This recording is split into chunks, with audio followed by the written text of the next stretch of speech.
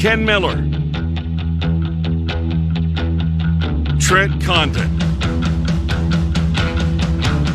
Miller and Condon on 1460 KXNO. And now on 106.3 FM.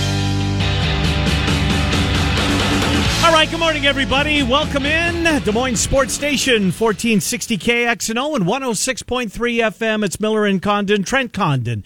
Ken Miller with you for the next couple of hours as KXNO switches back to local sports programming here as we take you until noon. The BMW of Des Moines guest list looks like this today. We're going to start with our friend Vinnie Iyer from the Sporting News. He covers the NFL. We will speak with Vinnie on the NFL and maybe some Northwestern topics that kind of interjoined, with you, Will, with Fitz perhaps being fitted for an NFL head coaching job. I hope he stays selfishly. But Vinnie Iyer will join us at 10:25. We'll go over the playoffs. We'll get into the debacle from Sunday Night Football and cover some ground with Vinnie on the NFL at about 10:25. Just because the calendar is turned to 2021, I don't have to remind you of this. There's still major concerns in our community. And to that end, in partnership with Nick MCMIC, Trent and I will focus on some of those causes. And Michelle Book is going to join us. We're going to do a lot with the food bank as we did in the month of December. There's clearly a need, so we'll get the CEO of the Food Bank of Iowa, Michelle Book, in here just before 11 o'clock for 6 or 8 minutes so she can share her message, and we will continue to share her message in the subsequent days ahead. At 11:05, looking forward to this. Of course, Iowa State's back on the hardwood tonight to travel to Austin to take on Shaka Smart's Longhorns, where the Clones, I think I saw yesterday, Trent, are about a 13.5-point dog in the basketball game. So Chip Brown, who is as tuned in to Texas athletics as anybody, in my opinion, he will join us. We'll obviously go into the Tom Herman situation. He was the one that broke the Sarkisian. He's going to be the next head coach before game day, or anybody at ESPN had it.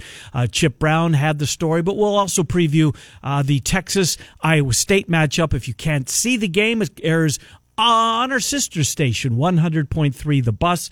Tip-off is at 7. I believe coverage getting underway with 6 with John and Eric and company. The game is on the Longhorn Network. If you're a DirecTV subscriber, do you a favor so you don't have to hunt for it. The 1 or 2 times you go over there during the year. Tonight's one of those nights. 677 on DirecTV is where you will find Iowa State and Texas for a 7 o'clock tip. And then our friend Zubin Mehenti in his regular spot on Tuesday will join us at 11:25 as we will go around the world of sports with Zubin. Still a couple of current colleagues of Zubin's and everybody at ESPN. Somebody tweeted this yesterday, Trent. I thought it was we'll do more with Cappy tomorrow. Just the new voices. And Benetti's kind of new, but he's also kind of established. But Adam Admin doing the Bulls. Yeah. Of course, Benetti doing the White Sox, and now Shambi doing the Cubs. That's 3 guys that you have to think, if they're so inclined, and they are successful and they are well liked, could be there for a while. And also could make a next jump up. The Jim Nances of the world are going to be around forever. Yeah, and Benetti and Shambi still get to do their side gigs. They do, quote. Yes. Now, ESPN is not going to have the same number of national broadcasts that they did in the past. Reading through some of the parts of the contract, one of the guys over at The Athletic talked a little bit about that. Baseball or college hoops? Oh, for Benetti, I'm sorry. I was talking about Shambi. Yeah, both of them. For Shambi, he's still going to be able to do some national baseball games, and of course, come playoffs, he's the radio guy, right? Yes. I believe he is. So he'll have a little bit more flexibility to do some of those things. Over the course of 162, say Marquis has, 145 probably, of the maybe even higher, 150 of the broadcasts. I guess he'll do probably in the 140 range, maybe 10 dates that he'd have open. I wonder what the number is for anybody. For Dick Bremer, for Brian Anderson, who does a lot of national stuff for TBS and Turner. How different it is for each of those guys and the number of games to, quote unquote, hit their number for the year. Yeah. The only way we would know is to see their contracts and ask. But Benetti will still do college basketball. It doesn't overlap. And Shambi will be able to do college basketball for ESPN. He'll still be able to do those games as you mentioned. So we'll get a number of topics coming up with Zubin. Where I want to start with you today, and I'm looking forward to Vinnie Iyer, by the way, because with the calendar, sports calendar being what it was, usually you and I are so ensconced in the NFL once the bowl announcements come out, and until the bowl games are played, we really start to focus on the NFL, and we didn't this year because, well, we thought Iowa was going to play, and we saw that Iowa State did play, and those are the two needle movers. But there's a 3-pack of games on Saturday and Sunday that are pretty damn good, and I love the way that they're positioned. Normally on Sunday, you'd get that. The 5:30 start would be the late game. Well, we've got actual Sunday night football. We've got 12:05, 3:40, and I want to say 7:15, 7:30 for the late game. So 3 games on Saturday and 3 games on Sunday. They're all juicy, trying to find a way for those Bears to beat the Saints to set up another Packers and Bears game at Lambeau Field. Maybe do you really want to see that? I do want to see it. I like that rivalry. You know what that's going to turn into. I do. Probably so. But I just like those two, and they're regional teams, right? We've got 3 of the 4 regional teams that have advanced to the playoffs. That's not too bad. Pretty good, right? Pretty good. I mentioned this to you at the top. Long-suffering Bears fan, and it's been bad. It's been a bad stretch since I was a little kid.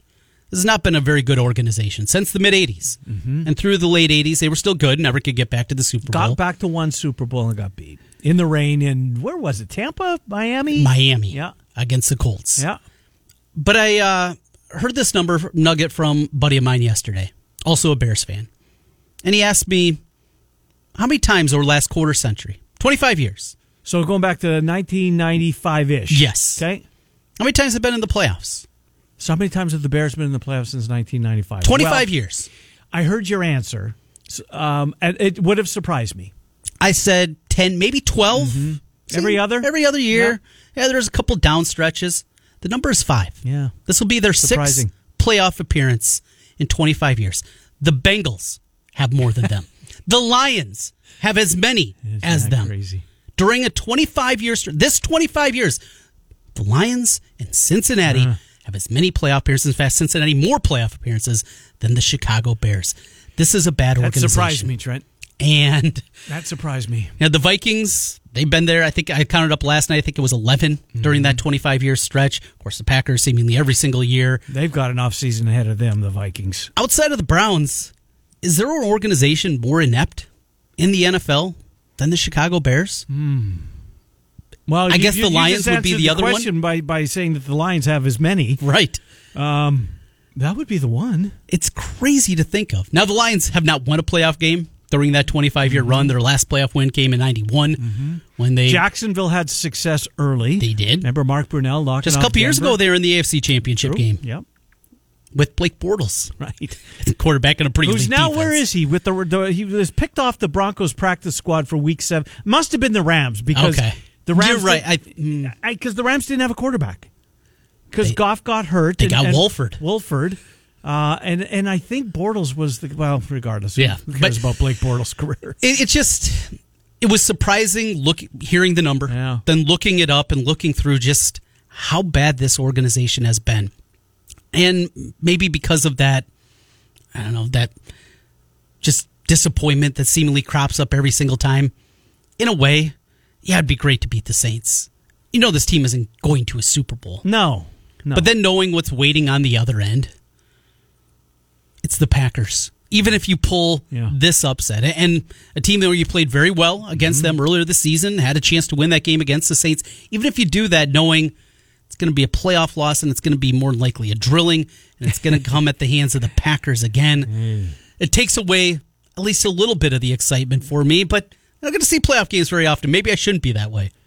No, I'm with you. Few and far between. Yep. Look at... during that time, your Broncos have won 22 playoff games, by the way. Is that what it is? Won 22 playoff games. Yeah, well, there's been a couple of good years in there. Yeah, that helps. Yeah, Super Bowl 32, 33, and 50 were pretty damn good for us Bronco fans out there. Speaking of the Broncos, how about John Elway walking the plank? So, did that come as a surprise to you? Well, because he owns the city, and you would think that he would be able to look. He took a lot of criticism for John Elway, the general manager. He was never able to replace himself. with the exception of Peyton Manning, who fell into his lap, right? He was never able to find that quarterback. I don't know if he has. I don't think you could just cast Drew Lock aside at this point. You have to stick with him. But I want to know if he was pushed. I mean, was it, you got to move upstairs, you can still save some face.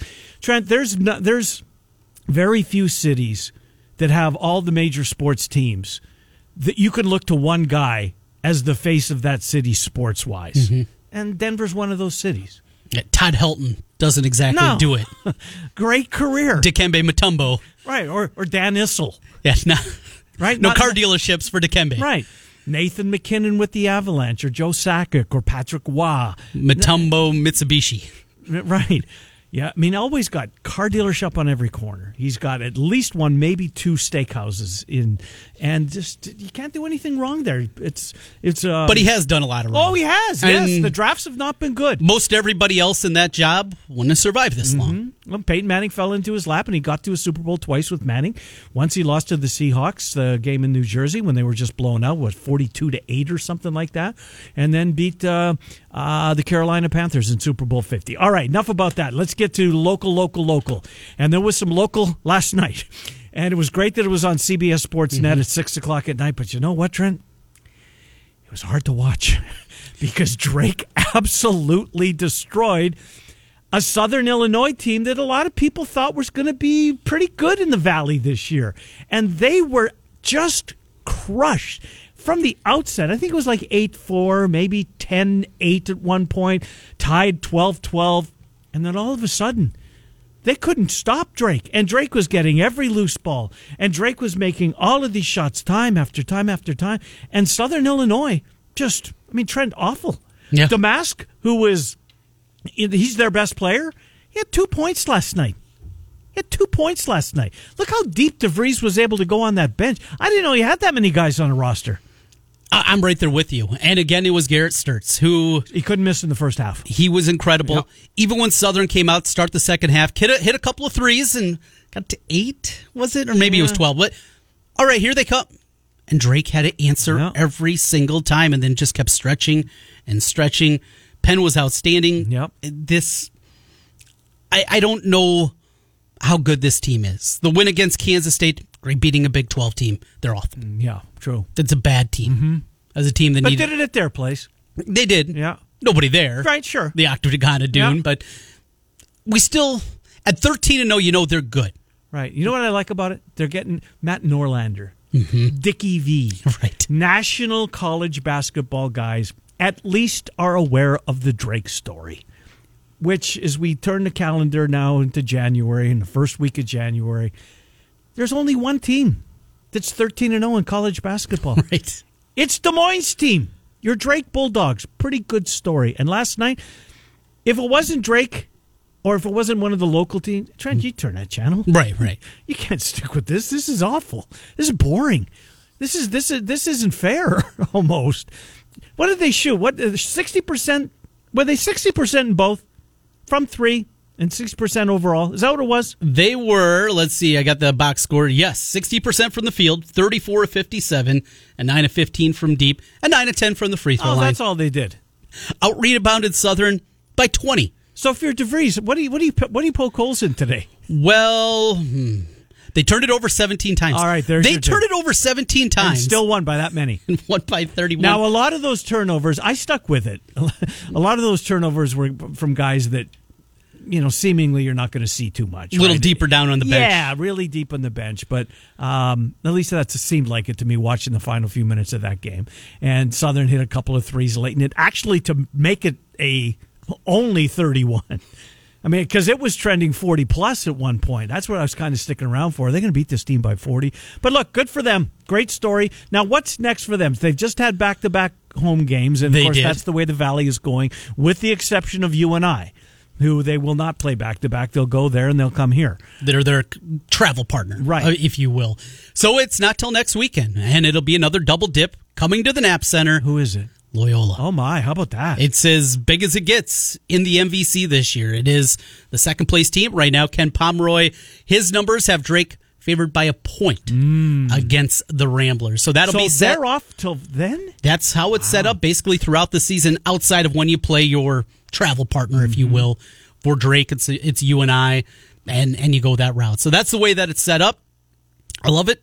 These back-to-back games are weird. Yeah. I'm trying to find the right gambling angle. I have not been able to find that yet. You said yesterday that the point spread yesterday was exactly the same as it was on Sunday's game. It was. And in fact, it ticked down. It was 10.5 on Sunday, went off at 10.5. Yesterday, opened at 10.5. And I looked at it, 5:15 maybe last night, and I saw almost across the board in Vegas, it was at 10. So there was... I would guess some Southern... there wasn't a lot of money on the game. But some Southern money came in on a late night of college basketball. So the story's incredible. And DeVries loses Liam Robbins. Yeah. Really good MVC player. He was off to a really good start in his Minnesota career. Yes. And we'll see him again when? Sunday, 1:30, did you say? 1:30 is the Hawks, Minnesota? Yes. That's the start time for that one. But you lose Robbins. And you lose some other pieces. Murphy was a nice guy for him a year ago. But... the way that this roster has changed every single year for DeVries. And when it started, you needed a bunch of guys. And that's how he got Liam Robbins, because we got a lot of scholarships. Let's throw it at this 7-footer that just happens to be from the state of Iowa. And he turns out to be good. But the way that he's been able to rebuild roster year after year, bring in different parts, and do it, there wasn't a recruiting win. There isn't anything where they went out there and beat even... a UNI or a Loyola for a lot of these guys that they brought in, even teams on the same playing field, shows you, I think, the coaching acumen here. And he was up for that job at least 2 times before they finally pulled the trigger. But they didn't want to. The athletic director. No, she didn't want any part of him. I don't know. Somebody else suggested it. I don't want that. Yep. I'm going to go grab a guy from Arizona State. You're 100% right, Trent. If that seemingly was the way she did business, Sandy Hatfield Club. If it wasn't her idea, it wasn't going to fly. Right. And I've been told that, and I think the proof is in the pudding. But they got the right guy now, and Brian Harden's also the right guy at the head of that department. Those two guys doing nice work over there. Now, are they playing football? Oh, that's a good question. I don't know. We talked yesterday about the Missouri Valley Football Conference getting started. They were. I think Chuck Reed told me that. They're going to give it a go with the Pioneer. Maybe I'm mistaken. We'll take a look at it. Yeah, maybe I'm mistaken. Anyways, so that was good. And then the late game last night, if you were looking for some sports, it was a weird night not having football. It was really kind of withdrawal. They do have a spring schedule set up here. I'm looking at the Drake website right now, and it will start season opener March 13th as Marist will come to town. They'll open it up there. 3 home games though. Marist. And how many games on the schedule overall? There are 6. 6.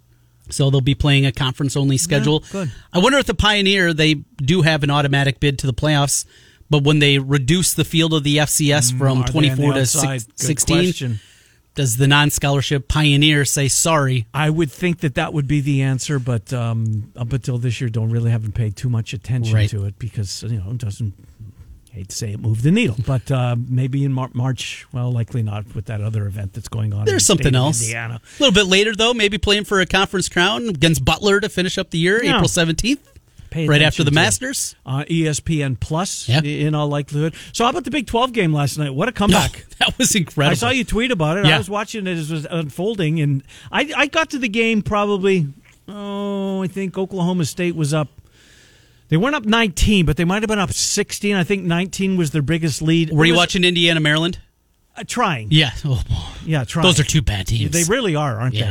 I watched Maryland and Michigan earlier this weekend, and I thought the same thing. I know Michigan has that 0 in conference beside their name. Do you think they're the best team in the Big Ten? No. I don't either.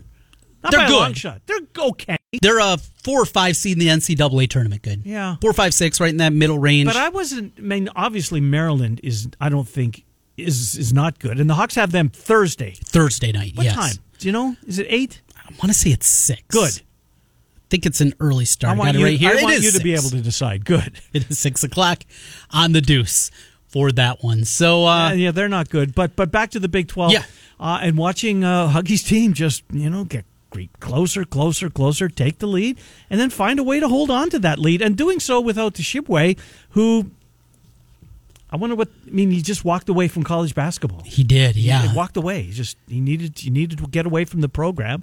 That was the release. There was nothing more that came along with it. They still got some players. I mean, Culver's a really nice player, but Shipway's a really good player. Felt like they're finding out how to play without him, though. Against Oklahoma. So did you see the first 20 minutes last night? Little bit. Okay. Probably of the 20, maybe 6 or 7. Where they discombobulated? Didn't look right. Didn't look... And it was more offensively than anything. Now, defensively, they were giving up. West Virginia has those stretches, though, where in fact, late in the game, the 3 that they gave up to Oklahoma State, where, you got to take the press off. What are you doing? And that was the case a couple of times in the first half that I saw. Just, they were not in the right spot. Mm-hmm. But also playing with somebody like Toshiba in the back, your press can be a little bit more effective when you have that guy back there. But you could see, and the momentum, and for the analytic nerds out there that don't believe that there is momentum in sports, nothing analytically will tell you. Just watch that game. Right. In a place where Old Mo was on their side. There were hundreds of people in the building. Tell me momentum was not a factor in that game. You can't do it. As much as I love numbers and statistics, and I like analytics, the ones that go so deep that say momentum, that's not a real thing. Come on. Watch a game. Vashusin and Frischilla were both, they weren't on site, and we're going to see that. It's different, isn't it? A lot of stepping over each other. And it's stepping over and a little bit of lag every now and then. Something has happened, you've seen it happen, and they're just getting it. That's the way it is. What does this mean going forward? How are sports going to change in 2021, or the way we cover sports, or the way we're presented sports on television? How is that going to change in the years to come? The Zoom interview as opposed to meeting in person. Right. Are locker rooms going to be open, or do you just park them in front of a camera as we're doing now? The MLB broadcast crews, do they go with the team on the road? They no longer... Now, guys like Randy Peterson and Hines and Leistikow and Ember, they don't fly with the teams. Right. But the team's broadcasters do when they go out on the road. And this is at every level. And that's changed this year. We'll see. We'll see how sports changes coming out of this pandemic. Cost-cutting measures. Yeah. And companies are always looking for ways to do that. Certainly makes sense. You can call the game. Is it going to be as good? No, it's not. But are people going to turn it off because of that? Probably not. Speaking of how things are changing, did you watch the what game was it? It was the Niners. It was week 16. The game that was on, was it Prime? Oh, Amazon Prime. Amazon Prime. It was Niners and who? Cardinals. Cardinals. Yeah.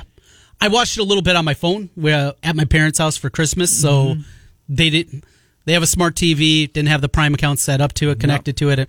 And I just kind of wanted to see. It was towards the end of the game. Just flipped it on my phone. It was fine. Yeah, I watched it on my my iPad. Right. I was really proud that I was able. That my wife was able to figure it out because her husband couldn't. Because we know how that would have turned out. Passwords, right? But it was okay. And you know who's good? He did the Vikings game against the Lions. Is it Joe Davies?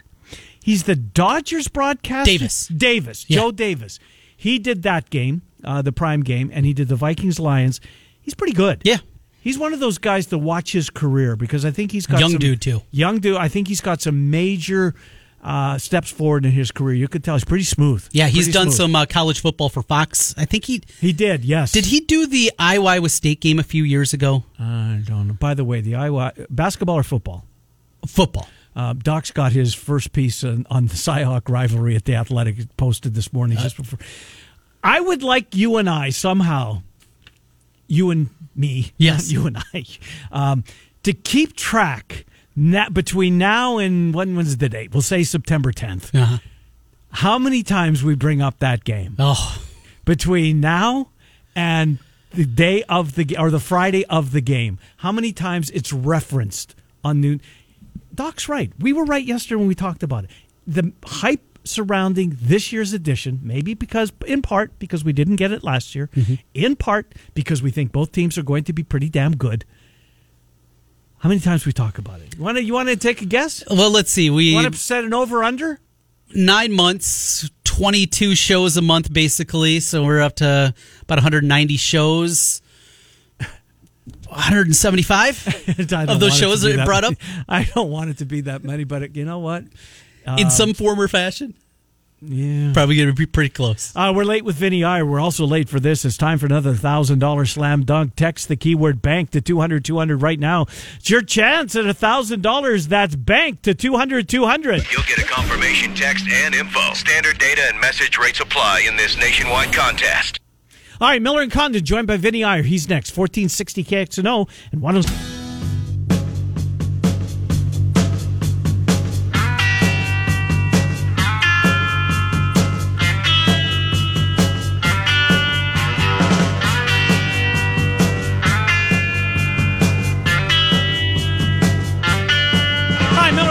Welcome back, Des Moines Sports Station, 1460 KXNO and 106.3 FM. Let's get to our friend Vinnie Iyer from the Sporting News. Kept busy over there covering the NFL, previewing all of the wild card matchups. Got a mock draft up for you NFL fans that have a team that's drafting in the top 10, as I do, number 9 with my Denver Broncos. And Vinny's nailed it. They're going to go cornerback, and I hope he's right, but we got a lot of ground to cover, Vinny. Good to speak with you. How are you, Vinnie Iyer? Doing well. Thanks for having me, guys. No, I appreciate you coming on. Boy, some disappointing news this morning. Well, anybody that gets COVID is disappointing. Feel bad for them. But the Browns fans and now their head coach and a couple of staffers, as well as a couple of players, have been put on the COVID list, Vinny. After this team waits so long to get back to the playoffs, they're back in the playoffs with, I think, a chance to win on Wild Card Weekend, and all of a sudden COVID rears its head.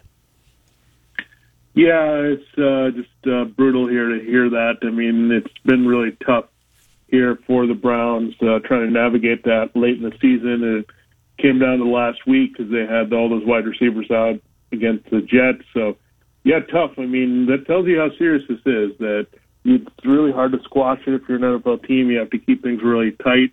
And if it enters there, and this team has had it from Myles Garrett early in the season to their wide receivers, they've had to deal with it, and there's some teams, I believe the Seahawks are one of those teams that have been able to avoid this all season. It takes a commitment from everyone, but we see it. It's kind of like a whack-a-mole situation where if there's going to be a little cluster here and there and somebody else is affected, it's going to get to other people, unfortunately, and that's the way this works. And I think that's something that everyone needs to realize, and I think just surviving to this part of the NFL season and getting there in the playoffs was a big accomplishment for every team, not just the Browns. But now you have to be extra tight about everything with so much on the line.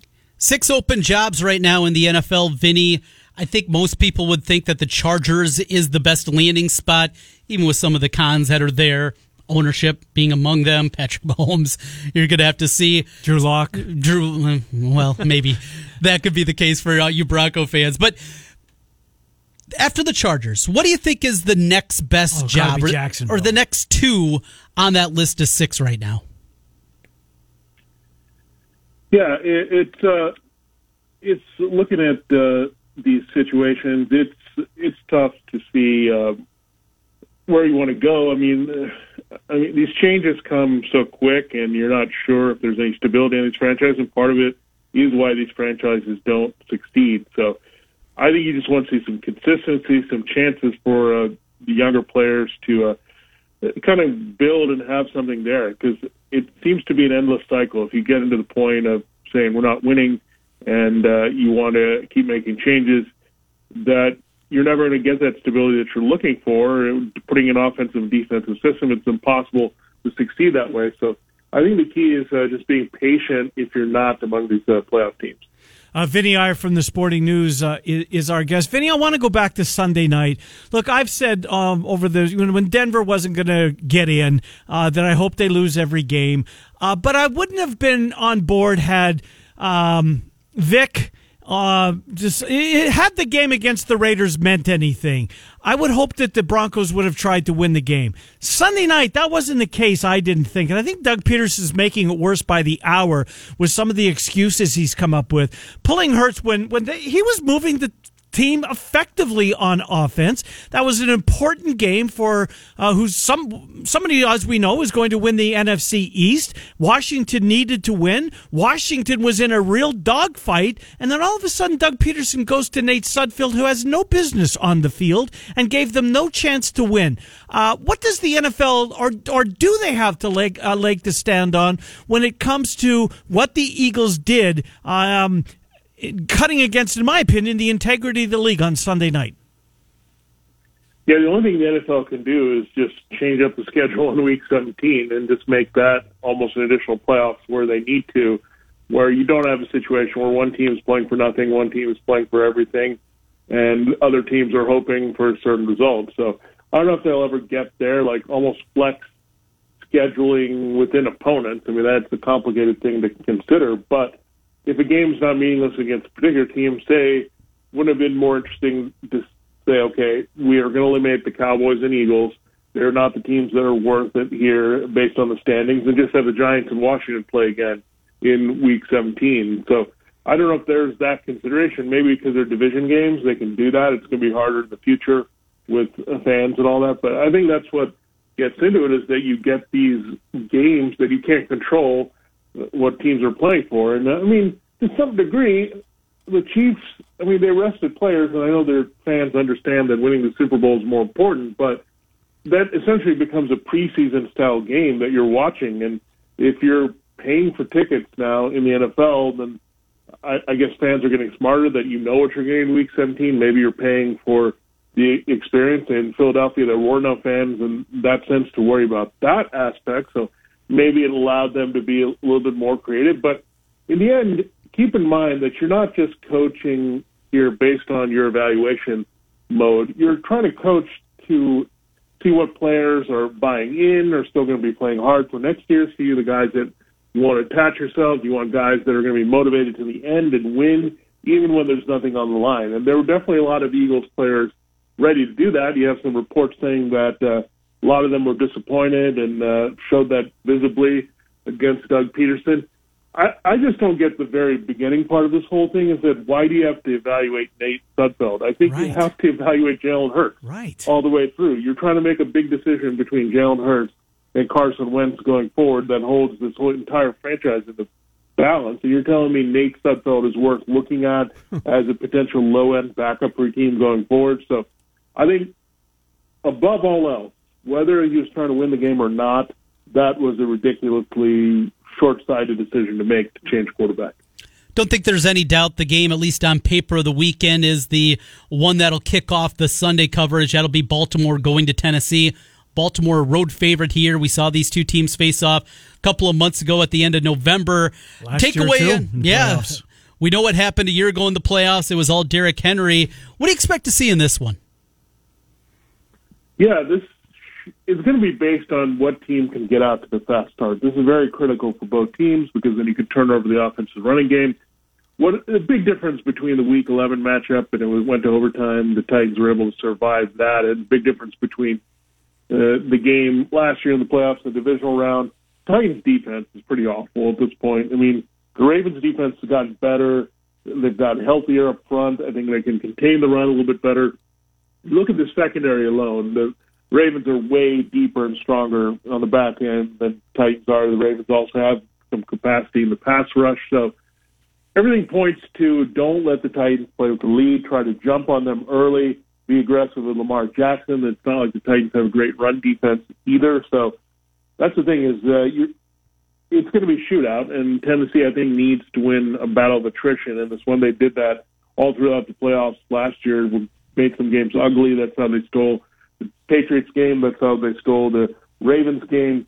But if the Ravens offense is performing like it has the past 5 weeks, Lamar Jackson locked into his receivers, J.K. Dobbins being explosive running, Gus Edwards is a strong runner as well, Lamar doing his thing scrambling, I don't see there's a way for the Titans to win this game because overall, I mean, Derrick Henry is great, but look at last week. They run for 250.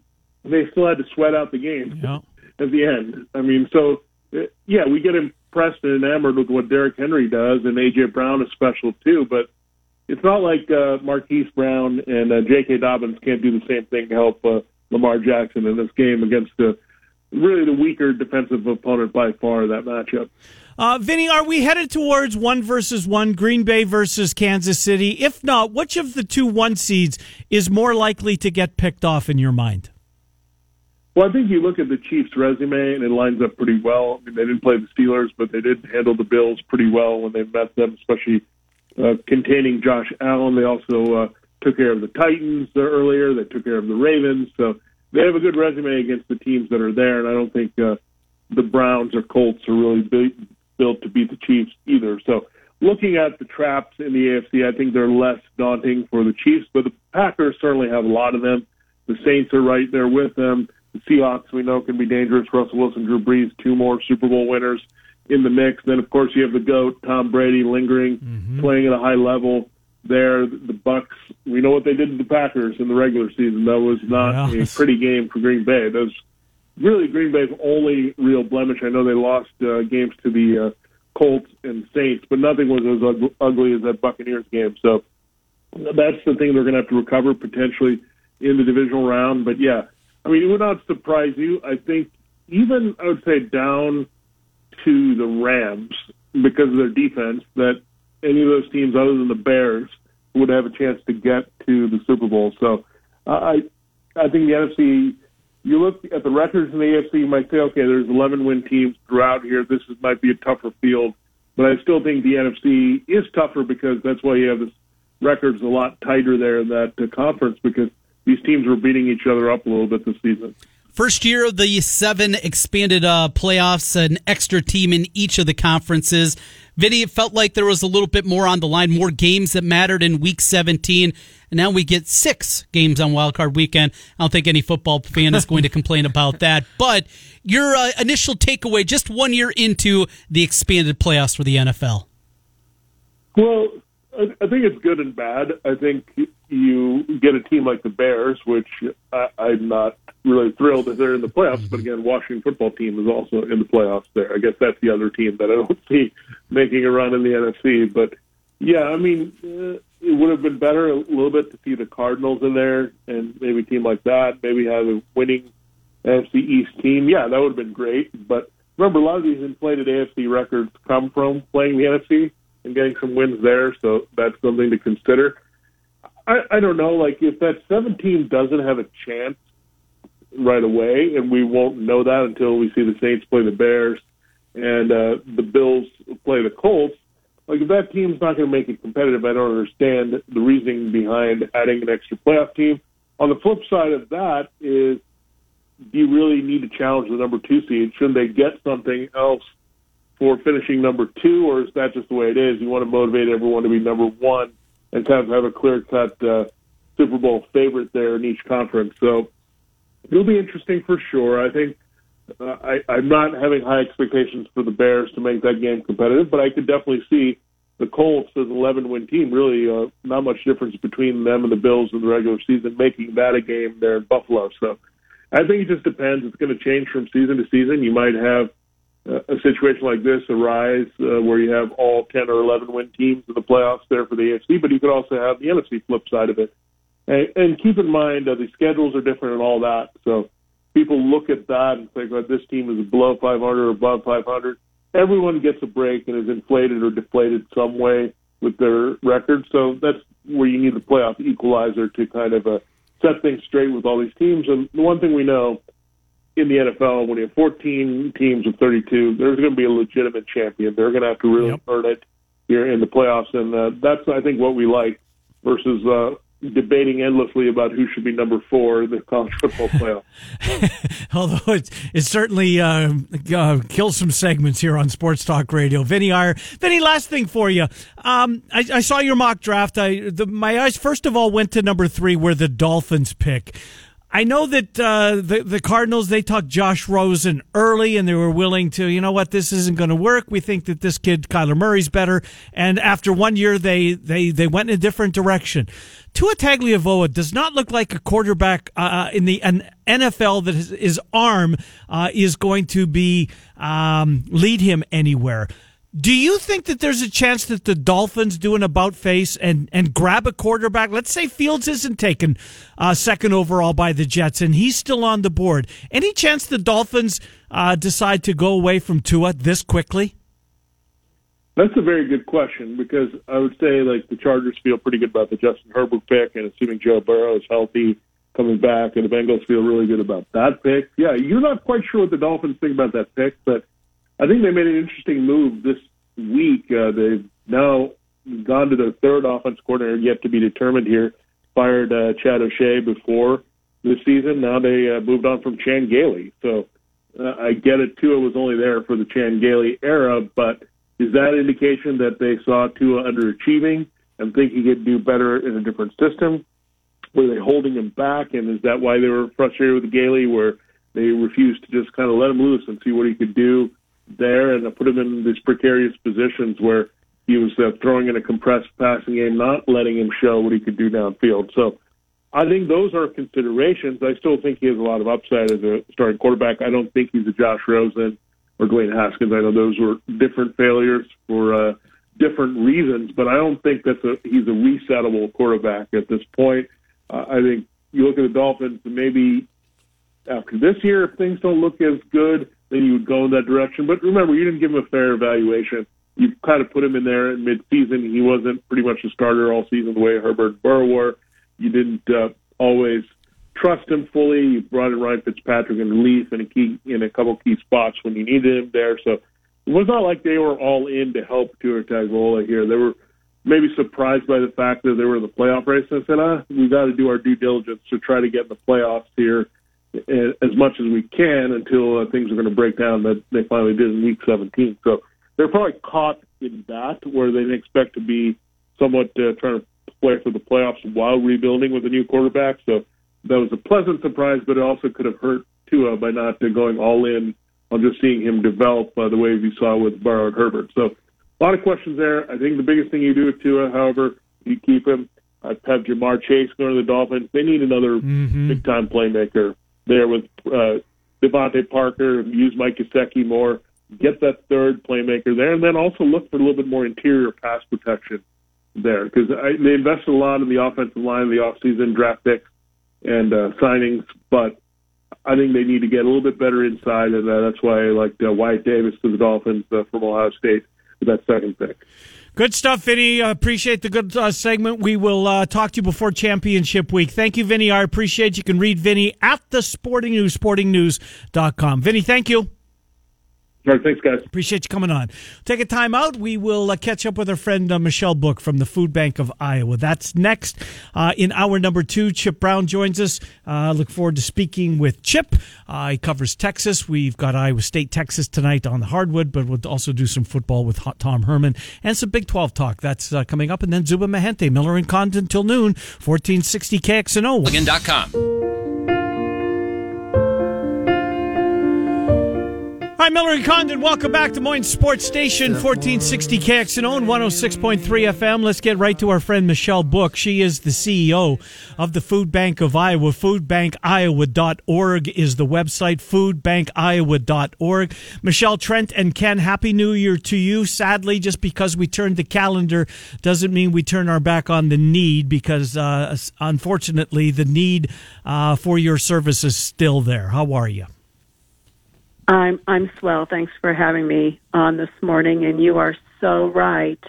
Feeding America, McKinsey Consulting, they've told us that food insecurity is double today versus what it was a year ago, triple for families with children. It's incredible. And we're seeing more and more kids across our community going back to school, but that doesn't mean that some of those meals are covered. There aren't other needs out there. As we go through this winter season, and it's cold, and it's going to be cold the next few days, it's got to be difficult to get a lot of the food to the different places. What do you guys have set up during the wintertime? What's a little bit different for the Food Bank of Iowa? Yeah, this time of year is particularly difficult for many families. Energy bills escalate. About 30% of your energy bill is just for heating, and people can see double energy bills during cold winter months. And at the end of the day, at the end of the week or the month, they don't have money to buy groceries, and also keep the house warm. So Food Bank of Iowa is continuing to work with our partners across 55 counties. Right here in Polk County, we have about 165 partner agencies. We're getting the food to them. They hand the food to the folks that are food insecure and need a little help right now. You mentioned that it's doubled. How do you prepare for that, Michelle? It's one thing, you know the numbers. That also means if it's double, you guys are going to need to be able to do twice as much to do your part. How difficult of a proposition is that? It's been especially challenging these last 9 months in not knowing what was going to be happening with the COVID virus, with the vaccination, what kind of support we would get from the USDA. So Food Bank of Iowa has been nimble. We are looking at new opportunities every day. We've had so many partners come forward asking, how can we help? And we've taken advantage of that in the fall coming into winter. There are 15 entities spread across the Des Moines metro that are supporting Des Moines Public School District off-site school pantries. If you are a Des Moines Public School District family, come to our website and find the distribution center nearest you. You can come as often as you like. You don't need to show an ID or make an appointment. Great. Volunteering, something that people that maybe don't have the financial means or just have the time and able to do it. What's the easiest way to get involved and become a volunteer with the food bank? Again, come to our website, foodbankiowa.org, and there's a place there to sign up for a volunteer shift. And we cannot do our work. We cannot move this food and this volume of food without volunteers. Right now, we're very busy bagging up, putting into family-sized portions bulk food items that we've purchased: oatmeal, black beans, quinoa, pinto beans. So we can get those, take them from 2-ton tote bags and get them into family-sized portions, get them out to people as quickly as possible. We're also putting together elementary school children backpack foods that we work with over 100 schools right now to get backpacks out. Michelle Book, CEO of Food Bank Iowa, foodbankiowa.org. Michelle, in our final couple of minutes, why don't you just take that airtime and use it as you will. What message do you want to get across, Michelle Book? These are tough times. The COVID vaccination hopefully will slow down the spread of this very, very, very impactful virus, but it's not going to slow down food insecurity. We expect food insecurity to continue to increase for a number of years as a result of this current recession. Right now, the wintertime is tough. No Iowan should have to decide between heating or eating. Go to foodbankiowa.org to get help or to be of help. Thank you. Heat or eat. What a decision, sadly, you have to make. Michelle Book, anytime you need our help, please reach out, okay? You've been great partners. Thank you so much. Thank you, Michelle. Good to talk to you. Be well. Michelle Book, CEO of the Food Bank of Iowa, foodbankiowa.org. If you can help, if you need help, you can see the pantries. Michelle mentioned there are 15 of them. There's a link right on the website, foodbankiowa.org. Under the features, you can click on Des Moines Pantries. Takes you to the northwest side of Des Moines. There's 3 of them there. There's 4 of them on the north side. East side, there's a couple. West side, south side. Got you covered. Foodbankiowa.org if you can help or if you need help. All right, Miller and Condon, 1 more hour to go. We're going to head to Austin. Chip Brown on Texas, Iowa State tonight. Texas football, Big 12 as well. And then our friend Zuba Mahente will join us.